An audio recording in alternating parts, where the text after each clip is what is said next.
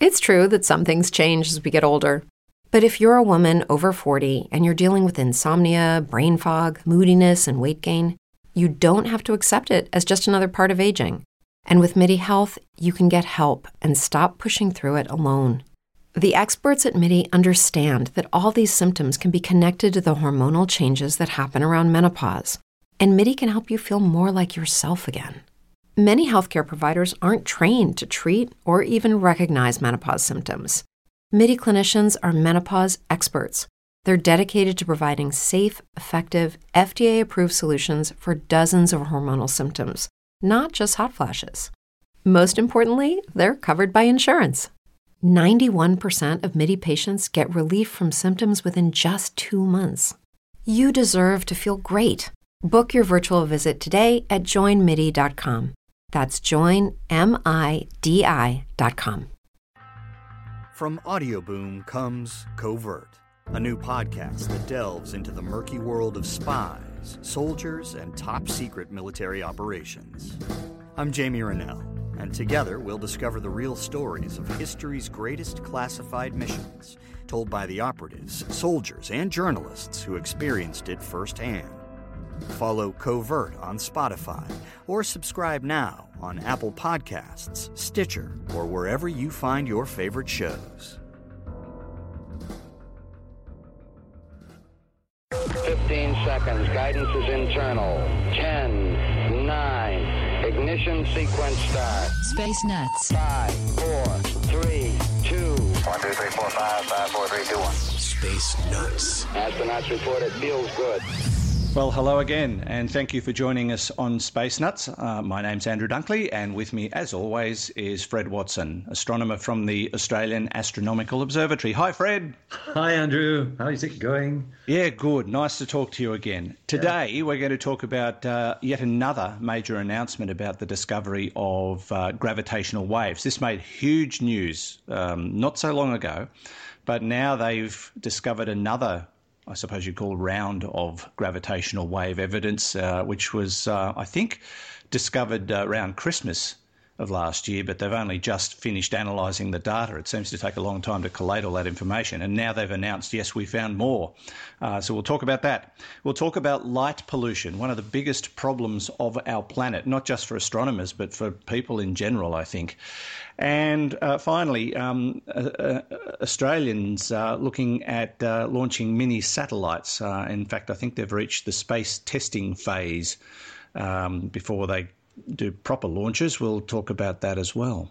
But first, Fred, gravitational waves. Now, this is the second major announcement in regard to the discovery of these. And if I recall correctly from our first discussion when this really made massive headlines, these gravitational waves are created by black holes colliding. Is that a basic accuracy? It is correct. That's right.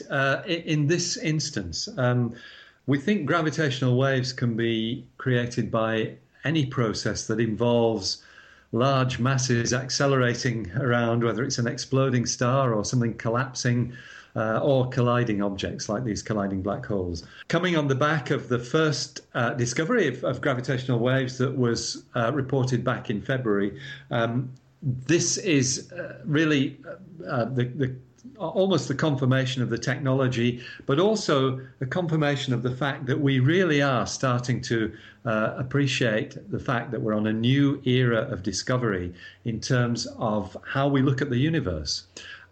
Gravitational waves are really a very potent new way of exploring the universe at very great distances, and in particular looking at some of the most exciting and puzzling events in the universe. We might talk about that in a couple of seconds, but let me tell you what gravitational waves are. Yeah, I was going to say we probably need to understand more about what they are and why, and then why it's significant. Why it's significant, that's right. So it was good old Einstein who predicted about 100 years ago that, his general theory of relativity says that space can actually bend, that space is flexible. And that we've proved many, many times since then. What bends it is the presence of mass, presence of matter. So, for example, the Earth sitting here, a very massive object, it warps the space around it slightly, and that warping is what we feel as gravity. But what Einstein also said is, well, anything that is flexible can vibrate, and it can transmit waves. Just think of ripples on the surface of a pond. So the possibility exists for gravitational waves to spread through space. You can imagine that space itself is vibrating, and that spreads a wave through space. The difficulty with that is that space is incredibly rigid. It doesn't bend very much unless you've got very high masses. And so it's billions of times more rigid than steel. So unlike steel, which will ring with vibrations if you hammer it, space tends not to want to do that because it is so rigid, unless you've got some really quite dynamic activity taking place. Now, that has all been predicted. In fact, we knew of the existence of gravitational waves was proved back in the 1970s just by doing energy calculations, actually from a pulsar, a pulsating star. It is a pulsar, but it's caused by a rotating star that pulsates, right? Not a pulsating star. Are you still with me, Andrew? I'm totally confused now. Well, forget about that, and because that's a furphy. The point was that it was demonstrated that gravitational waves must exist, and that they might potentially be a way of examining the universe, exploring the universe, to give us, completely unexpected, perhaps, insights into what happens in these extreme cases. So, over many years, people have tried to build gravitational wave detectors, including here in Australia. There's a man called David Blair over in WA who has spent a lifetime working on gravitational waves. He's one of the authors, actually, on these new papers that are coming out, so his contribution is well recognised. But it's only in February this year that the LIGO instrument, the Laser Interferometer Gravitational Wave Observatory, that's what it stands for, detected the first unequivocal measurement of gravitational waves, which came from two colliding black holes. Now, that detection was made last September, but it took the guys until February to work it up into a scientific paper to get rid of all the possible pitfalls, do the analysis, do the statistics, and yes, you've got an unequivocal detection, which almost certainly will produce Nobel Prizes, by the way, yes, for the people who were involved with that. So that tells you that it works. The first observation was from two colliding black holes. And the collision took place 1.3 billion years ago, because you're looking out into space, you're seeing these things washing towards you, these gravitational waves, having taken all that time to get to the Earth, traveling, by the way, at the speed of light. So I was going to ask how fast they would be, and we still, based on the evidence we have collated, we still know that the speed of light is the fastest you can go. Yeah, that's right. It's the impenetrable speed limit within space itself. So the new detection that has been announced in the last week or so is once again from two colliding black holes. This time they're rather smaller than the other ones. This is a 14 solar mass and an 8 solar mass black hole that have collided. By that I mean 8 times the mass of the sun. What happens when black holes collide is that they come together and they basically orbit one another. They kind of spin up. And as they get near the collision point, that spinning gets faster and faster until they collide. And it's because there are these heavy or large masses which are accelerating by the spinning. That's why the gravitational waves get propagated, because of that activity. So the new observations actually were made on Christmas Day in the USA. Boxing Day our time, so we call it the Boxing Day event, they call it the Christmas Day event, but that's when the measurements were made, and the announcement has now come out.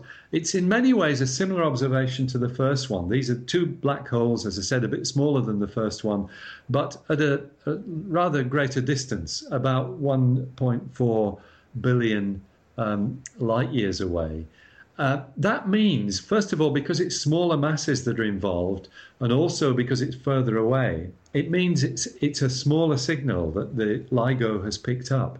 And so this is great stuff because it shows that they can actually detect things which are not quite as big as the first things that were found.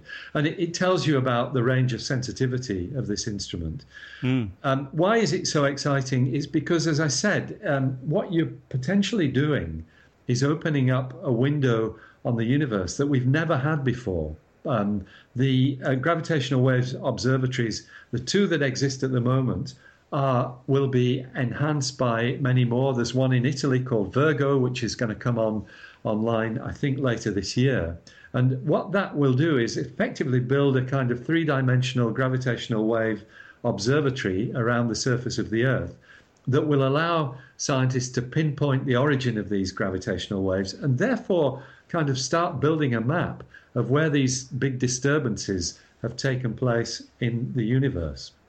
As time goes on, I think we'll find the sensitivity of these devices improves. And eventually, and I'm not sure that this will happen in my lifetime, but the potential is there to be able to probe the gravitational disturbance that took place when the universe was created. In other words, to look at the mechanism of the Big Bang, to look at how it happened, what happened in the immediate aftermath. Did this period of inflation, this very rapid expansion that we think happened in the immediate aftermath of the Big Bang, did it really happen? Can you see the evidence of that in gravitational waves? So this is, it's such an exciting development. It really is on a par with the invention of radio astronomy and maybe even with the invention of the telescope back in the early 1600s. So incredible. It is, and we're fortunate to be witnessing all this. And of course, the other really big thing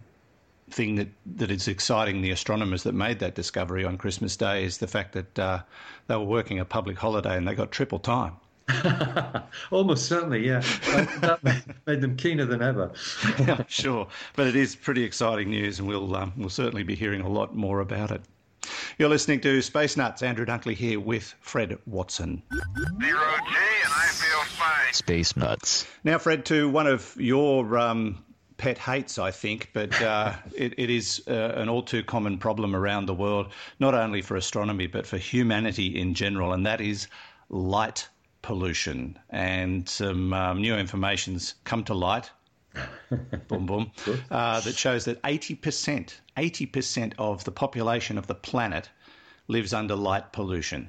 And I'm going to say straight up, they've been wondering for a long time why modern humans are having trouble sleeping.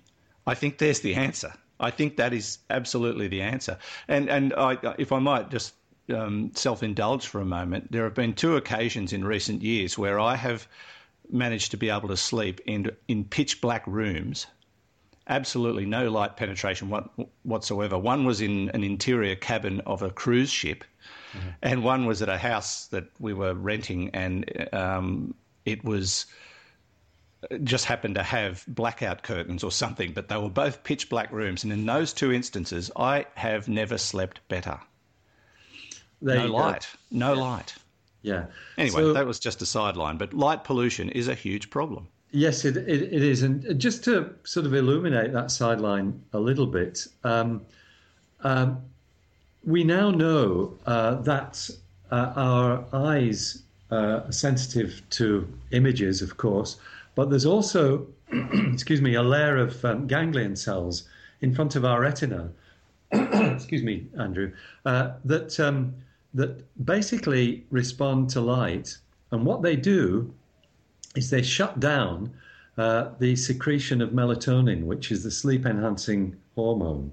So if you've got light, these ganglion cells are responding to it and saying, don't bother about the sleep hormone because it's light, and your brain needs to be active.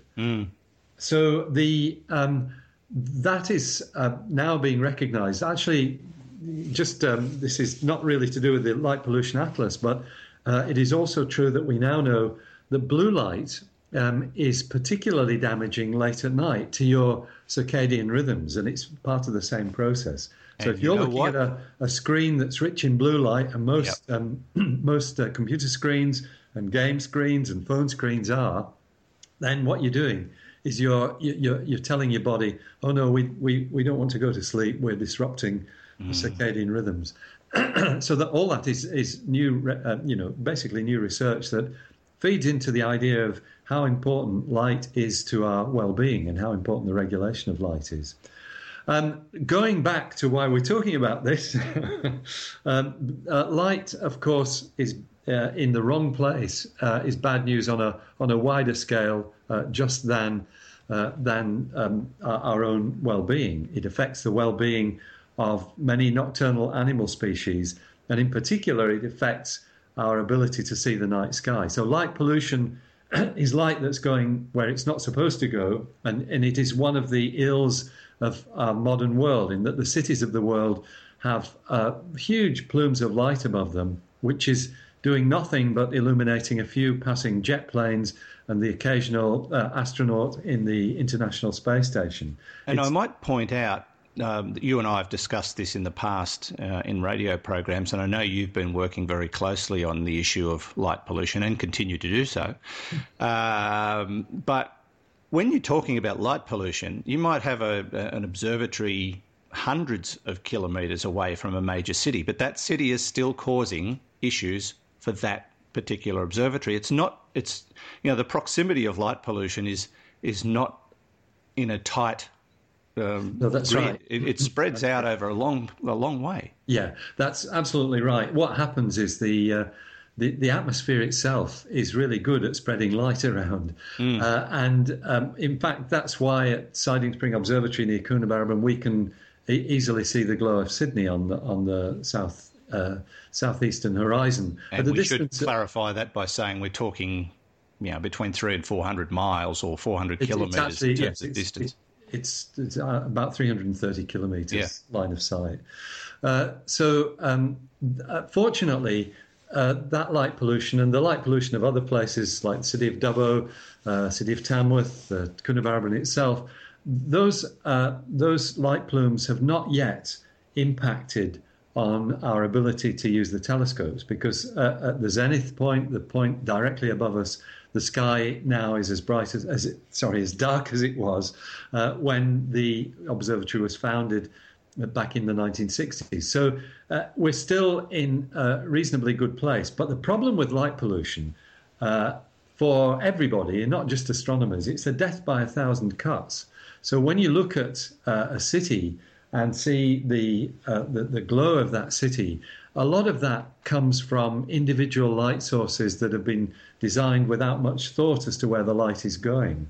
What damages the night sky is direct upward light. If you've got a light that's got whether it's an LED or an incandescent globe or a metal halide globe, if that light source is actually able to direct light above the horizontal plane, then it is going to contribute to light pollution. If it's below the horizontal plane, that tends to mean that you're illuminating what it's supposed to illuminate, and that's a much better situation. But above the horizontal plane is what is dangerous to the night sky, and our cities have basically evolved with no thought of that. And so we now have a situation which has been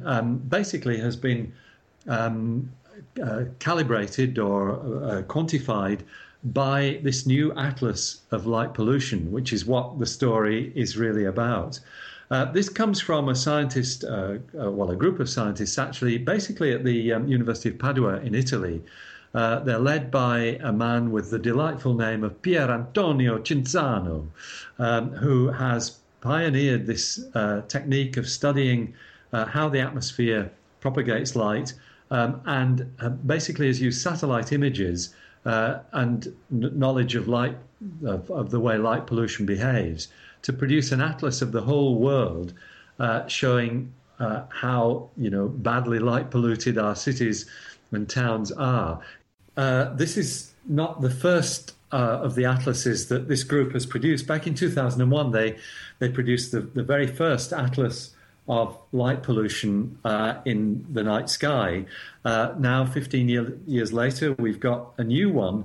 And the interesting thing is we can, compare how things have changed. And the probably not an unexpected news is that light pollution has got significantly worse in the 15 years since the first one. Yeah, it is. It's not surprising at all, and I think it's just a creation of the modern world. And you look at some parts of the world from space, and it just blows your mind the amount of light that's pouring off the planet. It's almost scary, really.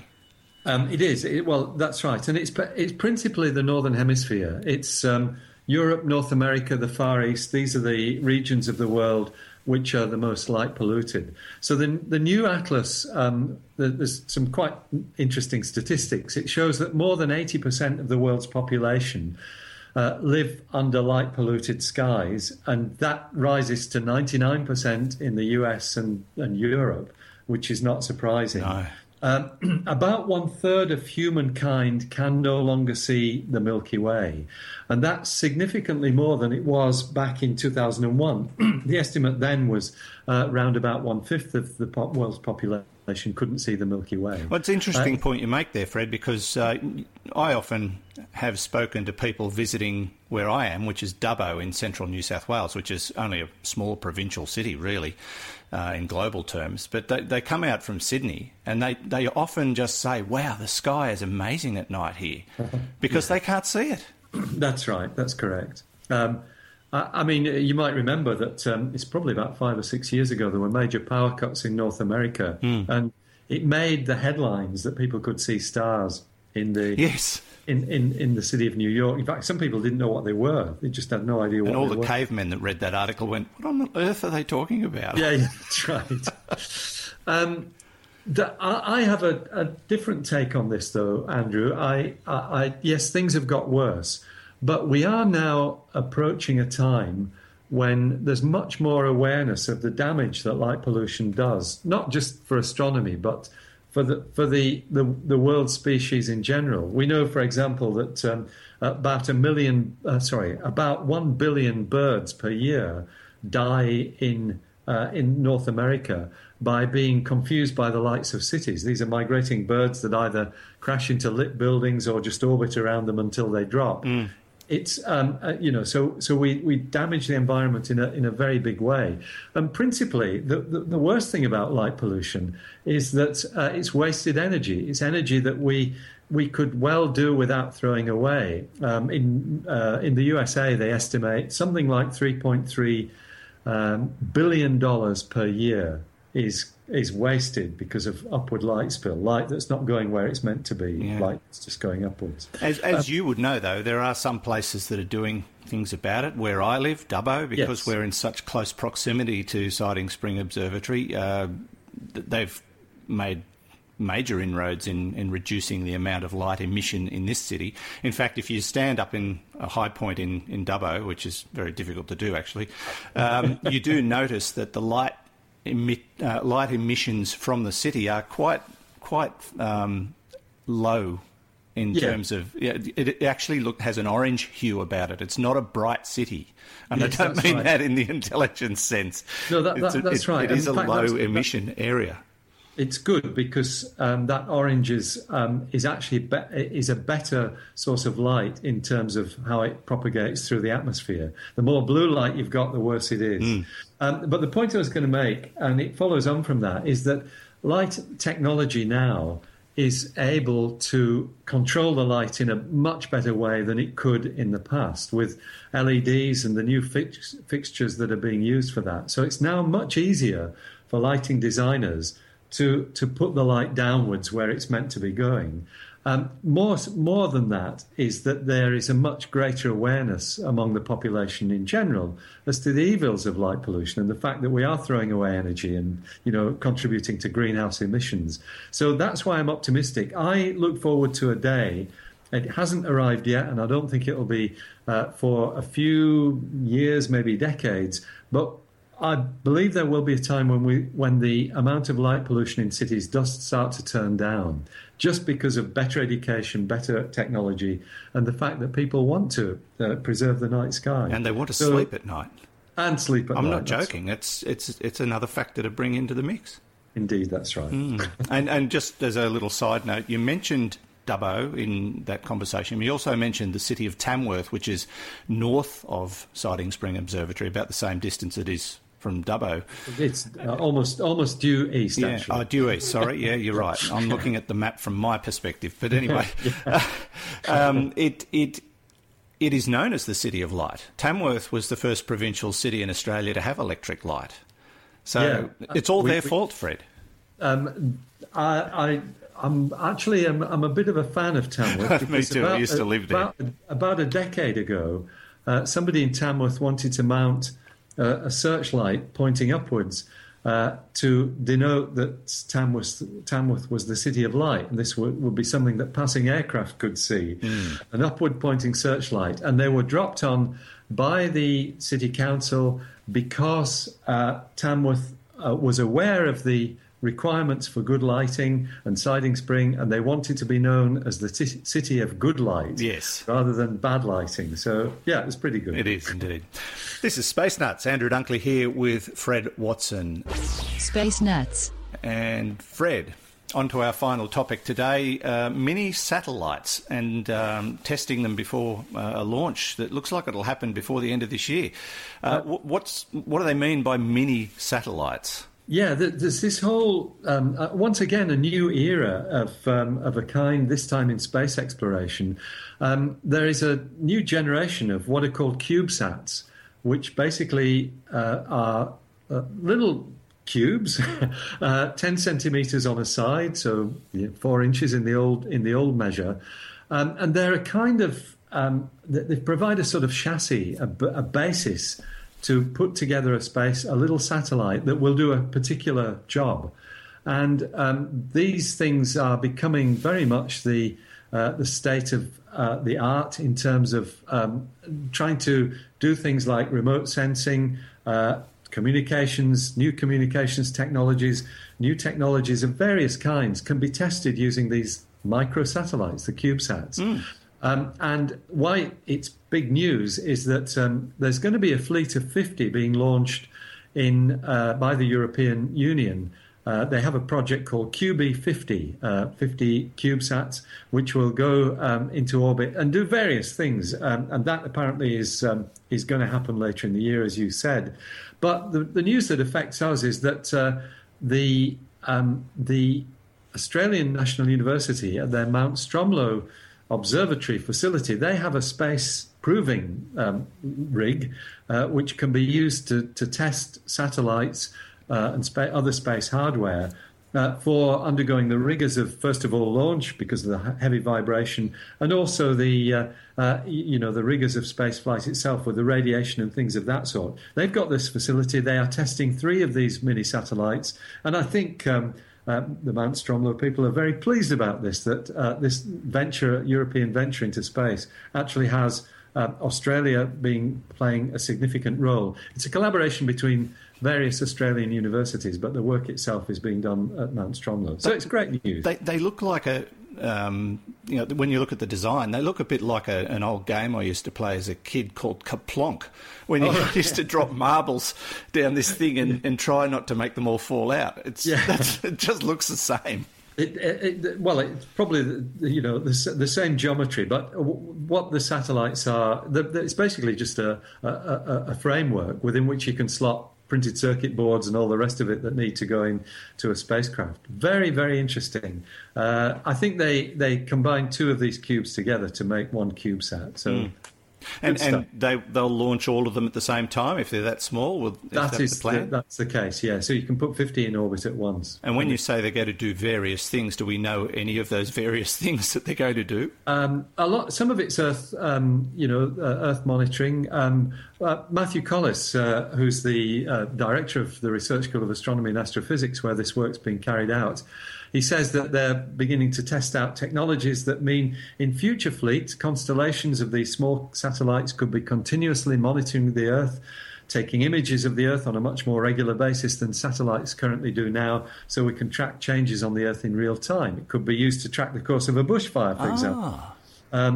So that's the kind of thing that is planned for these CubeSats. Great stuff. Yeah, it is. And we seem to be sort of entering into an age of miniaturisation in space. We've got the CubeSats. We talked a few weeks ago about the mini satellites that they want to send to Alpha Centauri. I mean, there's some pretty amazing stuff going on. Small is good. It is, yeah, and cheap.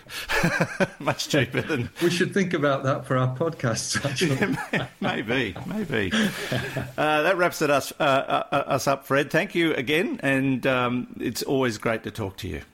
Good stuff. Thanks a lot, Andrew. Speak next time. Fred Watson from the Australian Astronomical Observatory, and from me, Andrew Dunkley. Thank you for listening, and don't forget to follow us on Facebook, tell your friends, spread the word, give us some reviews on iTunes. We'd love for you to do that, and of course, keep sending us messages. We do love to get your notes and messages and hear about where you're listening. Some people have been listening to us on boats. Some people have been listening to us in all sorts of strange places, which is fine. I mean, that's the beauty of modern technology. So keep in touch, and we'll talk to you again next week on Space Nuts. Space Nuts. You've been listening to the Space Nuts podcast. Mission complete, Houston. Subscribe to the full podcast on iTunes, Audio Boom, and Stitcher, or your favourite podcast distributor. This has been another quality podcast production from Bytes.com. Welcome to Mafia, a new podcast telling stories of America's criminal underworld. Gotti assumed the position of head of the Gambino family. And using the name Donnie Brasco, I was able to infiltrate the Bonanno crime family in New York City. Bugsy Siegel is an American mob legend. One man changed the whole texture and landscape of crime in America. Listen to Mafia every Wednesday on Apple Podcasts or wherever you get your favorite shows.